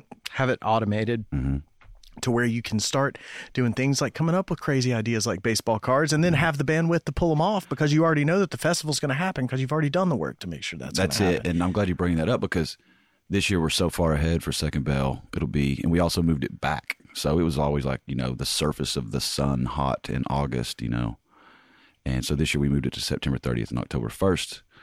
And then we were able to get Big Boy from Outkast. We were able to get him on. I think I got him on in like late February or March, man. How did you do that? I don't know. That's a great podcast answer, isn't it? But I'll tell you, I worked on it for about 5 years. Really? To the point, yeah. So, and he had changed agencies a couple years ago. And so I was so excited and also so nervous that when I sent in the offer originally, I sent in an offer sheet from a different agency. And so I was like, oh, this is I'm ruined. So What do you mean? So from a like, different agency? so like it was, I think so I'll just give you a couple examples, like a Paradigm or a William Morris, or something like that, or Billions. Creative artists. Yeah, CAA, something like that. So he was with an agent at one point, Big Boy was. He had changed, but I had gotten, in previous years' correspondence, I had gotten a contract or an offer sheet. So you send out an offer sheet to people whenever you're telling them how much you'll pay them, hotels, rider guarantee, all that rider stuff, right? Yeah. So I had gotten a agency sheet from a previous year.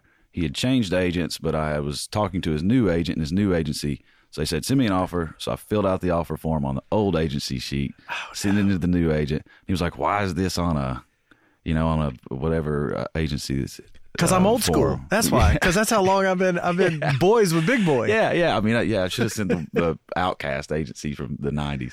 But I mean, it was so embarrassing. But I kept chopping wood, man. And so now he's with Wasserman, which is a wonderful agency. I love working with him.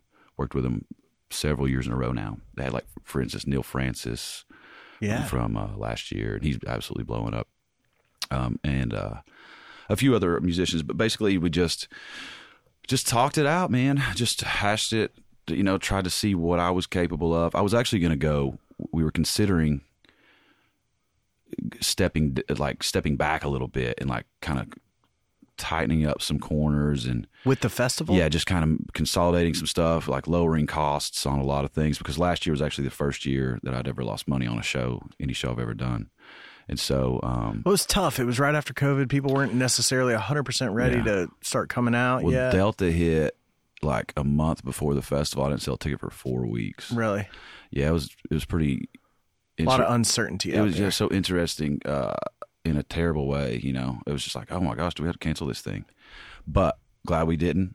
But so this year we were like, okay, who knows what's going to happen in the future? Like, there's no certainty moving forward in the music business whatsoever. So let's step back. And then, sure enough, that Big Boy, it just kind of worked out. It made sense for both parties.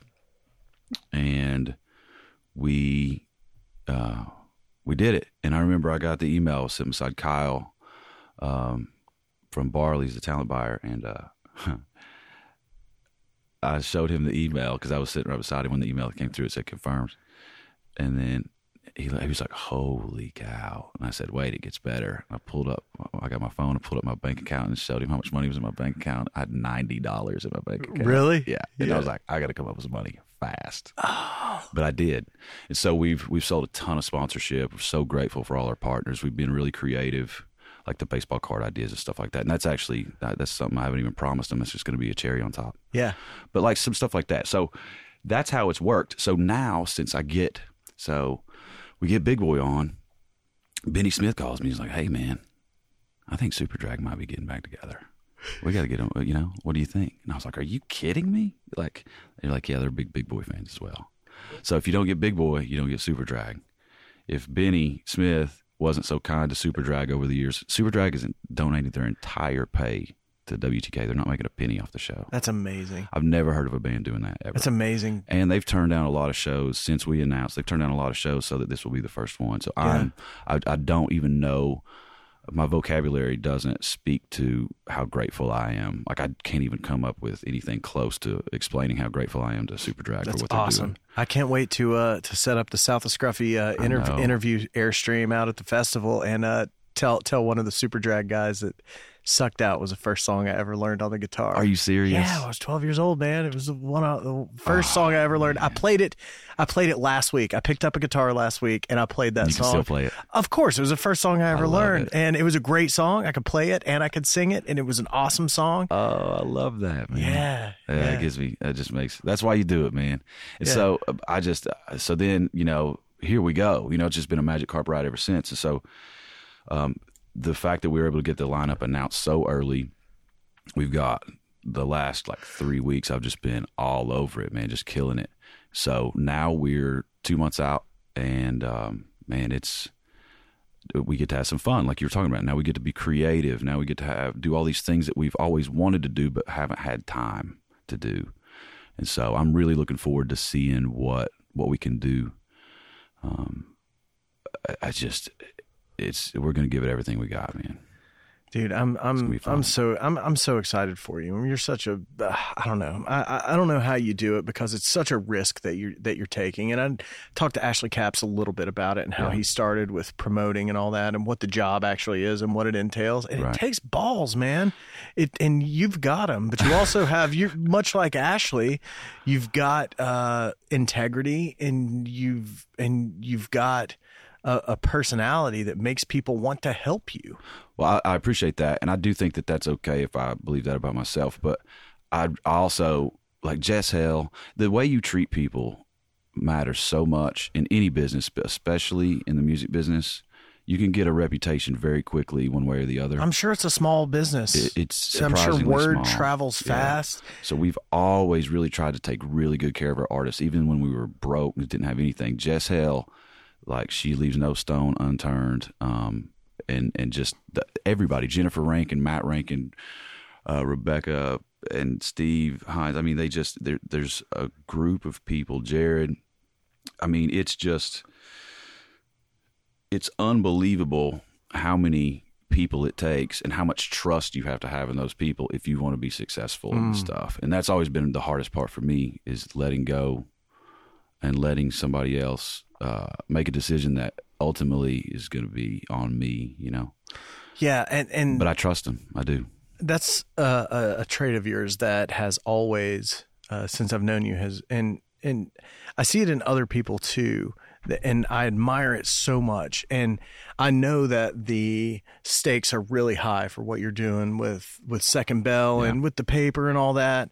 And, you know, there's got to be a lot of stress involved, but you are still able to operate with a lot of weight on your shoulders. And that, to me, is like, that is such an intangible quality that I don't have, that I am so impressed and envious of with you and other people that I see that take these big risks and are still able to operate with a smile because they know they're doing people the right way. Yeah. And they know that their efforts come from a good place, and that, you know, while it might be hard and there might be a lot of uncertainty around in your head while you're working on this stuff, like, you're still able to operate effectively. And that, to me, is just such an incredible trait. And there couldn't be a better person to do something like what you're doing than you. It would wear a lot of people out. Yeah, and it wears me out to a degree, but I will say, I'm never trying know to, it. Well, I appreciate that. I try not to. I remember, I think I heard Ashley say at one point, one interview or something along the lines of, like, you just want to, like, the people who are there at the festival or at a concert, you want them to not even realize that anything's going on. Yeah. I think it was him that said that. I hope I'm not misattributing. It's the same thing as film. You want to suspend disbelief. That's you it. don't want people to know that they are a party to entertainment. Yeah. You want them to be so involved in what's happening in front of them that they don't even realize that they're being entertained. That's so true. And it's like, I just want to present a place where people can just completely disappear. You know what I mean? While still being 100% present. That's why I don't take my phone out at shows a lot. If you want to do that, that's fine. But, like, I like being there, you know? I'm the same way. I went and saw Fish last weekend in Raleigh, and I was going back through my phone and looking at everything that happened over the last couple of weeks. I don't have a single picture from that day. Yeah. You know, because I just never took my phone out of my pocket because I was so I was in the experience. Yeah, it's present, right? Yeah. I think that's the number one thing I try to do these days, especially. And I mean, like I said, everybody's different, and that's fine. You know, people can do it however they want. I just feel like you remember it more if you don't have a memory to look at tangibly. Yeah, memory is a funny thing because you also, like, if I tell you a story that happened last week and I tell you a story about it, and in a year I reference that in my mind, in a lot of cases, I'm referencing the story that I told you instead of referencing the actual experience. That's fascinating. I've never thought about that, but it's so true. Yeah, I forget where I learned that or where I read that. Probably at a Fish concert. Probably. They said, "Put your phone up, asshole." No, but that's where it could be helpful. Is like taking a picture, taking a video of a moment. Yeah. Is what your memory 10 years from now is actually going to be of you revisiting that on your phone or whatever. Right. I don't think it's all necessarily, bad, but yeah, you're right. Being involved and engaged is kind of where the medium has thrived in the past. Yeah. And like what you said about letting go and just disappearing. Yeah. That's what drew me to music festivals to begin with. Yeah. Is like, I think people who may have a little bit of anxiety in front of other people or in groups of people, when you can disappear and just fade in, and nobody's looking at me right now. Mm-mm. How great is this? Where I can be anonymous. I can do whatever I want. Right. I can, as long as it's right. Sure. Yeah. And it doesn't have to be by doing anything you want. It doesn't have to be nefarious in tone in any way. It could just be, you can sit there and close your eyes and listen to a song. You can sit Indian style. You can dance. Crisscross applesauce. Oh yeah. Yeah. Come on, man. You made it so long. We were doing so well. We were doing so great. Oh no. But you can put the flashy glasses on. You can put the flashy glasses on. You can dress up however you want.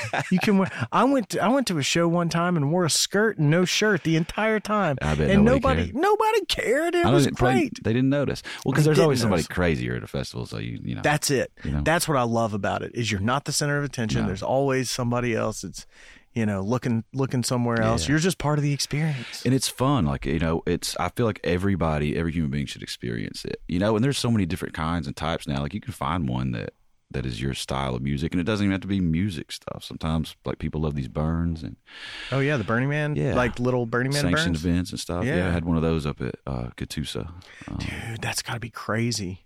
Yeah, it's been fun going up there too, man. We're like, digging out the road and learning how to use an excavator. And so you built this whole infrastructure for a burn or for a music festival? Well, it's just for that whole entire event center that I was mentioning earlier in Jamestown with the Emirates, and they're like, I went to first grade with Philip, who's the youngest brother, and so we've known each other for just all the way since then. Yeah, and so it's been really good to be like on Disneyland when it was a marsh. Before, because and that was a Tyler Larrabee when he went up there the first time. He's like, this is like being on Disney before it was open. But it's just cool to be. I want to be able to, with the paper, I can do everything to run that paper except for run a printing press, and I can kind of do that. So I want to do the same thing with festivals. I don't want to have to. If somebody, sometimes people let you down, but sometimes you just don't think of things. So I want to be able to do it all. Yeah, you want to be able to fill in, and I want to fix it. Yeah, if there's a problem, I want to fix it. I think that's really smart to be able to. I think that's what mastery is. Mm-hmm. Is understand. You don't have to be able to do everybody's job. You just have to be able to communicate with them in a way that they can do it. And in order to do that, you have to understand what that job is. Very true. My dad told me that when I was a lot younger, because he's managed people his entire life, and he had somebody walk up to him and say, "Hey, I don't ever see you working around here. What is it you do around here?" And he's like, "Well, my job is to make sure that everybody else is doing their job effectively and correctly." Absolutely. And I think that is a very important role, and it takes years. Yes. In a lot of cases, yes.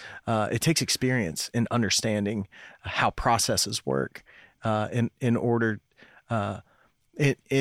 to not necessarily be able to do them yourself, but to be able to know when they're being done effectively and to be able to facilitate them if they're not being done effectively. And that might mean stepping in and digging a trench 100%. Because you have to get cars across this in order to park. Yeah. Well, and it's so fun to learn, man. I don't want to quit learning. I'm just, I think I'm 39, I think. Yeah. And so I've got so much more to do. I just want to end up somewhere. That's like my whole thing, like my whole existence is I just want to end up somewhere. I have no idea where that is, but I just want to end up somewhere that I'm proud of. Yeah. Of not only what I've done, but like hopefully I've made the path easier for other people. And so that's kind of that's like the next phase. Like I'm you not should sure. already be proud of what you've done, because you've done more in the last 10, 15 years than a lot of people will ever do in their lives. And you affect a lot of people's lives every time you put out a paper, every time you interview somebody, every time you put on a music festival. You are you're a facilitator of happiness and good vibes. That's as good of a compliment as I could get. I really appreciate that. I don't know. It's hard to hear. But do you know about River Breeze? Yeah. What's that? That's okay. So it's Aaron Snuckles and Parker. Look, I think we talked about this. Parker Frost? Yeah, I don't know. I think he's part of it. He told me he was part of it. He's definitely part of it. And so they're just, and Tyler's actually helping him out over there. He's been working on it. It's off of Asheville Highway. It's old, right on the shores of the Holston River. It sure is, yes. And is it an old movie drive-in or something? It sure is. Yeah, my mom saw movies there when she was young. Really? Yeah. And so it's like I grew up, I went to Carter, so I grew up like driving by that every day, So it's like, it's kind of the hometown venue finally, So I'm excited about it. They'll have some good stuff. I think they're announcing several shows here coming up soon. Yeah, that's what we can talk about it off here, so we don't so we don't say any NDA stuff. But like I've heard of some really good acts that they're going to have. Yeah, a little teaser for everybody, but it's really, really going to be good. Yeah, and it's going to be how many thousand people venue? I think it'll hold. I mean, goodness, they can do events or concerts that are all the way from a few hundred people to several thousand. Yeah. So, yeah. We need that size outdoor venue. You're not kidding. I've heard of like, I've heard, back in the day, I think Chilhowie Park used to have concerts and things like that, but we don't have like a single digit thousand outdoor venue that's smaller than, a big shed amphitheater type deal. Yeah. It'll be great. I can't wait. I'm just really looking forward to it. And there's a lot of movement in the production world, music production world, behind the scenes, and there's a lot of in the film and television production world. There's a lot going on there too. Yeah. What's the deal? Do you care if I ask you? Do you care if I take over one more time? Yeah. So who is Ben Fields? Really? No, I'm just kidding. What's the deal with this Discovery? What is it? The Warner Brothers merger. Like, does it mean anything for Knoxville? Is it good? Is it bad? Who knows? We don't know yet. Yeah, I think it's kind of been. There's always been a little bit of trepidation from folks who rely on that campus over there off of the interstate. Okay. Both if you work in the building or if you're a production company like ours that services that conglomerate, that television conglomerate, there's always been just this like elephant in the room. Like, what if it goes away? What if it changes? Right. And so everybody's always kind of been a little bit scared of that and what it means. And, the first big thing happened when Scripps was bought by Discovery. Okay. So Scripps was, HGTV was kind of their flagship network. Yeah. DIY Network, Food Network, Cooking Channel, Travel Channel, Animal Planet, Great American Country were all their brands. That was absorbed by Discovery, who has hundreds of cable television networks across the world. Huge conglomerate. David Zaslav, their CEO, was the highest paid CEO in 2019, $140-something million during the year of that merger. Like, it's a big ass company. They're the fifth largest television conglomerate in the world. Disney is, AT&T is part of that. Like they compete with those kinds of guys. Right. So I think the big thing when Discovery came in and that happened, that was scary for a lot of people because we didn't know what was going to happen. But then it started to kind of turn up and be, things started to look up when they said, we're not going to move everybody out of Knoxville. We're not going to take this whole HGTV DIY campus out of here and move it to Silver Spring, Maryland. Quite the opposite, actually. We're going to give people in Silver Spring the opportunity to move to Knoxville. We're going to move our North American operations to Knoxville. And then, so that was kind of a deep breath for us and the filmmaking community around here and the people who service those brands. Yeah. That kind of was like, okay, we dodged a little bit of a bullet there with Discovery. They decided not to just move everybody out of here and go. In fact, they brought people here, so that was good. They did bring people here. It was good, yeah. And it was. I think it was net good. Cool. So I think the big thing that I'm hearing with the recent acquisition, which is Warner Brothers. Yeah, so can you explain to people what that exactly was? I mean, I can do it the best that I know. Yeah, because I can't figure it out. So Warner Brothers is a huge television conglomerate. I mean, goodness, yes. They own HBO. Yeah. Discovery is a huge television conglomerate. They're kind of the same size-ish. Okay.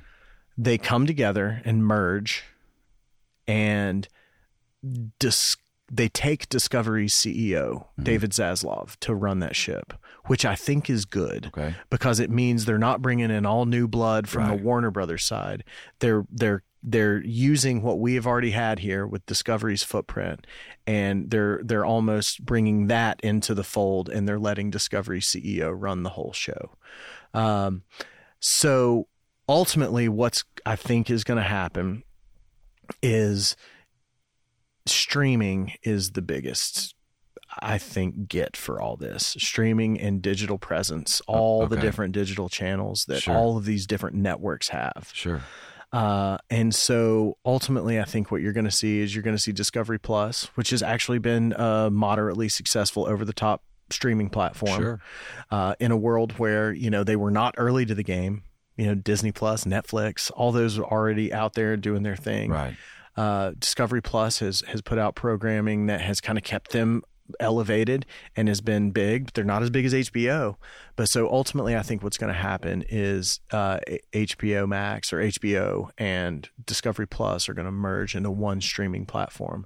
So you pull all those properties that Discovery has, all of the inventory of television shows, all the streaming inventory, everything that they have, everything that HBO has. HBO is a huge streaming content creation company. They're enormous. Sure. And now that's all going to merge into one thing. Okay. I think, but I also think one of the dangers is, or one of the scary parts about it is that they are selling the real estate in Knoxville, the big HGTV building, which a lot of people will say that was a bit of a vanity build for HGTV and that it was way too big to begin with. They just kind of wanted to flex a little bit when they built that huge ass campus over there. Yeah. And so when Warner Brothers and Discovery merged together, there was a promise that was made to shareholders of the new company to save $3 billion over a couple of years in savings in operations. So these companies have been operating at X number of billions of dollars. Let's call it $10 billion a piece, $5 million for Discovery, let's just say $5 billion Discovery and $5 billion Warner Brothers. Just for argument's sake. Right? Yeah, just for argument's sake. And then they come together. They've made a promise to Wall Street to now operate that whole conglomerate for $7 billion I see. over a couple of years. So they have to find savings. So there's a lot of duplicity that is being taken away. So if your department at Discovery has an equal counterpart at Warner Brothers, when the companies came together and you guys both do the same thing, it's very possible that they're going to shut off one of those departments and then just give it to that one department. So there's kind of big cleaving going on in order to appease Wall Street and to make the numbers work, and selling that real estate is going to be a big part of it. But they have said in the memo that their COO put out, that the Discovery Warner Brothers COO put out to all the employees, which is public. It's on the Variety. You can read it in the trades. Yeah. It says that they are going to maintain a workforce in Knoxville, and they're going to find a place for them to work. They're going to have brick and mortar here and keep their people here, because if they didn't, I think it would be devastating. I think so too. That's why I asked. Yeah, I think it would be devastating for at least the production market here. But maybe for the local economy as well. I mean, I know we're not a huge city, and if you take a couple thousand people out of here, maybe we won't feel it. But I do think that it's not nothing. I do think that it is kind of a big deal that they stay here. It's important that they stay here. And from what I understand, they are going to maintain a presence and a workforce here, which it's big for companies like ours and for anybody else around here who kind of relies a little bit, who it even relies just a little bit on them for revenue. 100%. Yeah, I just wanted to ask somebody that was in the know about it, because I just didn't. It's from the outside looking in, it's kind of hard to know what's going on. If it's a good thing, if it's a bad thing, I don't know. I mean, I think it's probably net good ultimately. I mean, but I don't know. I'm not in I don't work there, but I just feel what they do. Sure. I feel it with our company and what kind of revenue and numbers we're doing. I hope that things, maintain and that they do continue to keep a presence here, because there's a lot of very talented people who, another thing about it is, what if those 1,000 people don't have jobs anymore? Right. What are they going to do? Are they going to move? Are they going to uproot their families and move somewhere? Sure. Or are they going to decide, no, I want to stay here, keep my kid in high school, and then now I need to integrate into the marketplace? Sure. Yeah. They're going to create a production company, or they're going to create, something that then competes with us, with our company. And so a best case scenario for us is for them to maintain a presence here, keep those people working, and keep us needing to help serve those people. That's a best case scenario. Okay. So, why is it that you haven't gotten me a job yet? Is that, what are we waiting on something? Or is it, No, man, I told you, I think you would be the best assistant director that has ever been had. I just hadn't had an opportunity to do it. I hadn't been. So the way to get you into it would be for me to be a first assistant director. Best boy. Oh man, see, you need some training for that. You gotta know how to set up stands. You gotta know how to keep people safe. You're right. I need to get you that assistant director job I've been talking to you about for a long time. Dude, I'd take you anywhere. If I had you in my corner, I would know 100% that everything is taken care of. Man, once I figured it out, maybe, it wouldn't take you long. Yeah. It's a lot like production. It seems fun, man. It's just, to me, it seems fun. I feel like we're both very lucky that we are able to put food in our bellies this way. Absolutely, man. And it's if you've got a good attitude about it, it's even better. Yeah, you just got to make your mind up going into it that it's going to be, that's the thing with the festivals and stuff. It's just, we only have one rule. It's take the high road every time, always, every time. And then, if something's like, not perfect, we'll say, well, we'll get it fixed. What are we going to do? Not get it fixed? Of course we're going to get it fixed. So we're going to get it fixed. So that's kind of the phrase that we always say. What are we going to do? Not do it? Yeah, come on. We're going to do it. Let's figure it out. So, I feel like that would probably it translates really well. Yeah. The option of not doing it is not an option. Yeah, so, right? Exactly. And so talking about learning everything and wanting to know more stuff, and it's like I myself, I'm in the same boat as you. I'm on a conquest to know as much as possible and to be able to do as much as possible and to be able to solve as many problems as possible with the skill set that I have. See, I don't think there's anything wrong with that. There's absolutely nothing wrong with it. I want to get my pilot's license. I want to know how to fly an airplane. Absolutely. I want to know how to weld. Yeah. Yeah, I want to get my captain's license where I can drive a commercial ship if I want to. I want that. Take people out on a boat. I want that for you. For money. I want that for you. Why I not? Really do. I want that for you. I just want to be able to solve any problem and do anything. Like, well, I guess I can. Oh, we're up in the area. I got it. On the sea. I got it. I was reading an article one day that was like, I watched a video. It was like some guy was like flying back from the Bahamas in his private plane with a friend of his in the passenger seat. And the pilot went unresponsive while the plane was in the air. And so his buddy in the passenger seat gets on the radio and is like, Mayday. Right. Yeah. And air traffic control talks him I love it. into how to land the plane. Hey, look for the coast. When you get to the coast of Florida, turn right. Okay, in about 10 miles, you see that mountain up there? That's 10 miles. Okay, 10 miles more beyond that, there's going to be an airstrip. I want you to start decreasing in altitude. No way. And this dude who's never flown a plane in his life landed an airplane and saved him and his friend's life. Man. Just because, and that was without even knowing how to do it. Sure. Goodness gracious. Yeah. I want to be able to do the Steve Martin and, or not Steve Martin, Leslie Nielsen. Yeah. After everybody eats the bad fish, I want to be able to jump up there with the inflatable pilot and put that bad boy on the ground, son. Good. What else, Ben? What did we miss? So I know that we now know that you want to do all these things. What else, man? What else? What is there something that's like scratching at you ever, or like that something that you're? I mean, I guess you just kind of covered it, but do we miss anything? I want to be a fishing guide when I grow up. Yeah.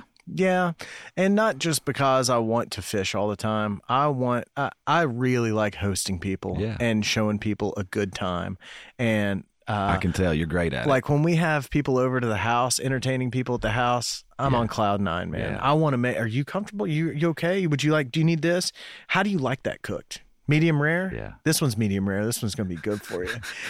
I just like showing people a good time. Sure. And, hopefully one of these days I can get my chops up well enough to That's great. to start taking some people on the river. I love it, man. What kind of fishing would you want to do? Or guide? What kind of? I don't know, man. The trout fishing around here has been tough lately. We don't really live in an awesome place for trout fishing, to be honest. It's all stock stuff, and the fisheries are not necessarily super well respected by the community, or to the point where TWRA and TVA can't really maintain them that well without going to a lot of effort. And it's just what for recreation? Like, are we going to spend several $1 million so a couple guys can go fish on Memorial Day and have a good time? Right. So.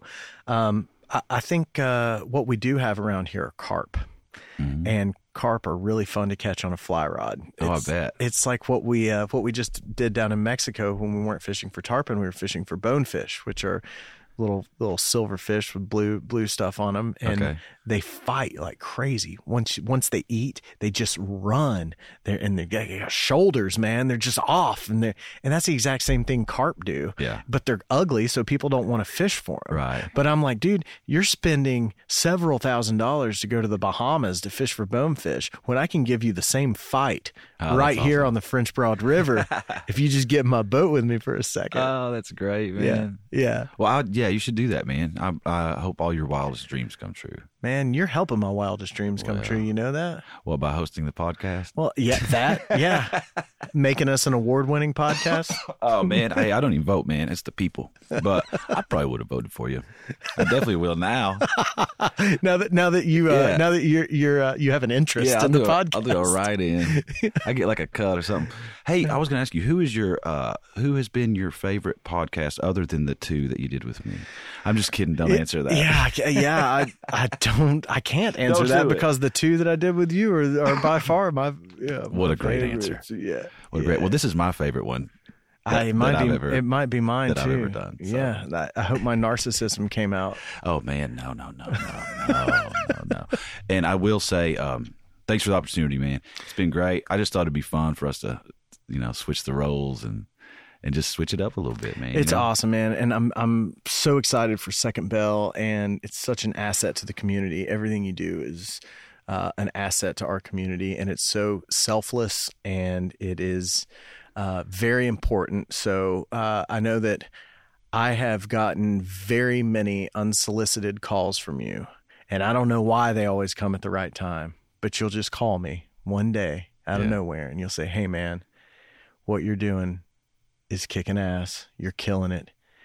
Keep doing it. Yeah, man. And it hits me at the right time, and I hope I can give you that call one day when you're wondering. Sure. When you're wondering if you're doing the right thing, sure, because you've pumped me up. You're one of the biggest cheerleaders that I've got, and I hope I can be that for you, because what you're doing is great, and it has to happen.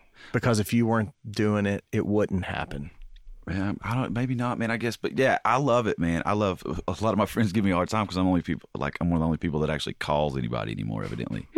But I don't like texting really that much, so I'll just call people. Like if I see, it'll be like a Friday and it'll pop up, new episode. I'm like, I'm gonna call him, tell him he's doing a good job, because I believe that you're doing a good job, and I feel like it's a waste if you don't tell people the things that you admire about them. It's just, I don't know why people don't do it. I wish I did it more, but we gotta keep it moving forward for each other. Thank you. I just think it's great. I just think everything that everybody's doing that's great is great. It's pretty simple. Yeah. Well, keep killing it out there, man. Yeah, you too. And thanks for anytime you want to do this again, come by. I don't have any more words left, but for the next one. I know we're gonna. This might have to be a 2-parter. It's a long one. Man. It's a long one, man. Thank you a lot for having me. You're welcome. You got me on that. You got me off guard. Love y'all.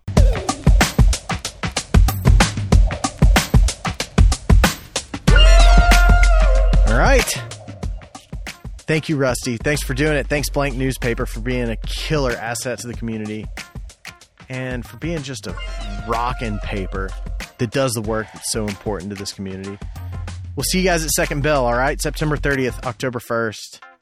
Take care of each other. Take care of yourselves. Pitch Wire. Play me out.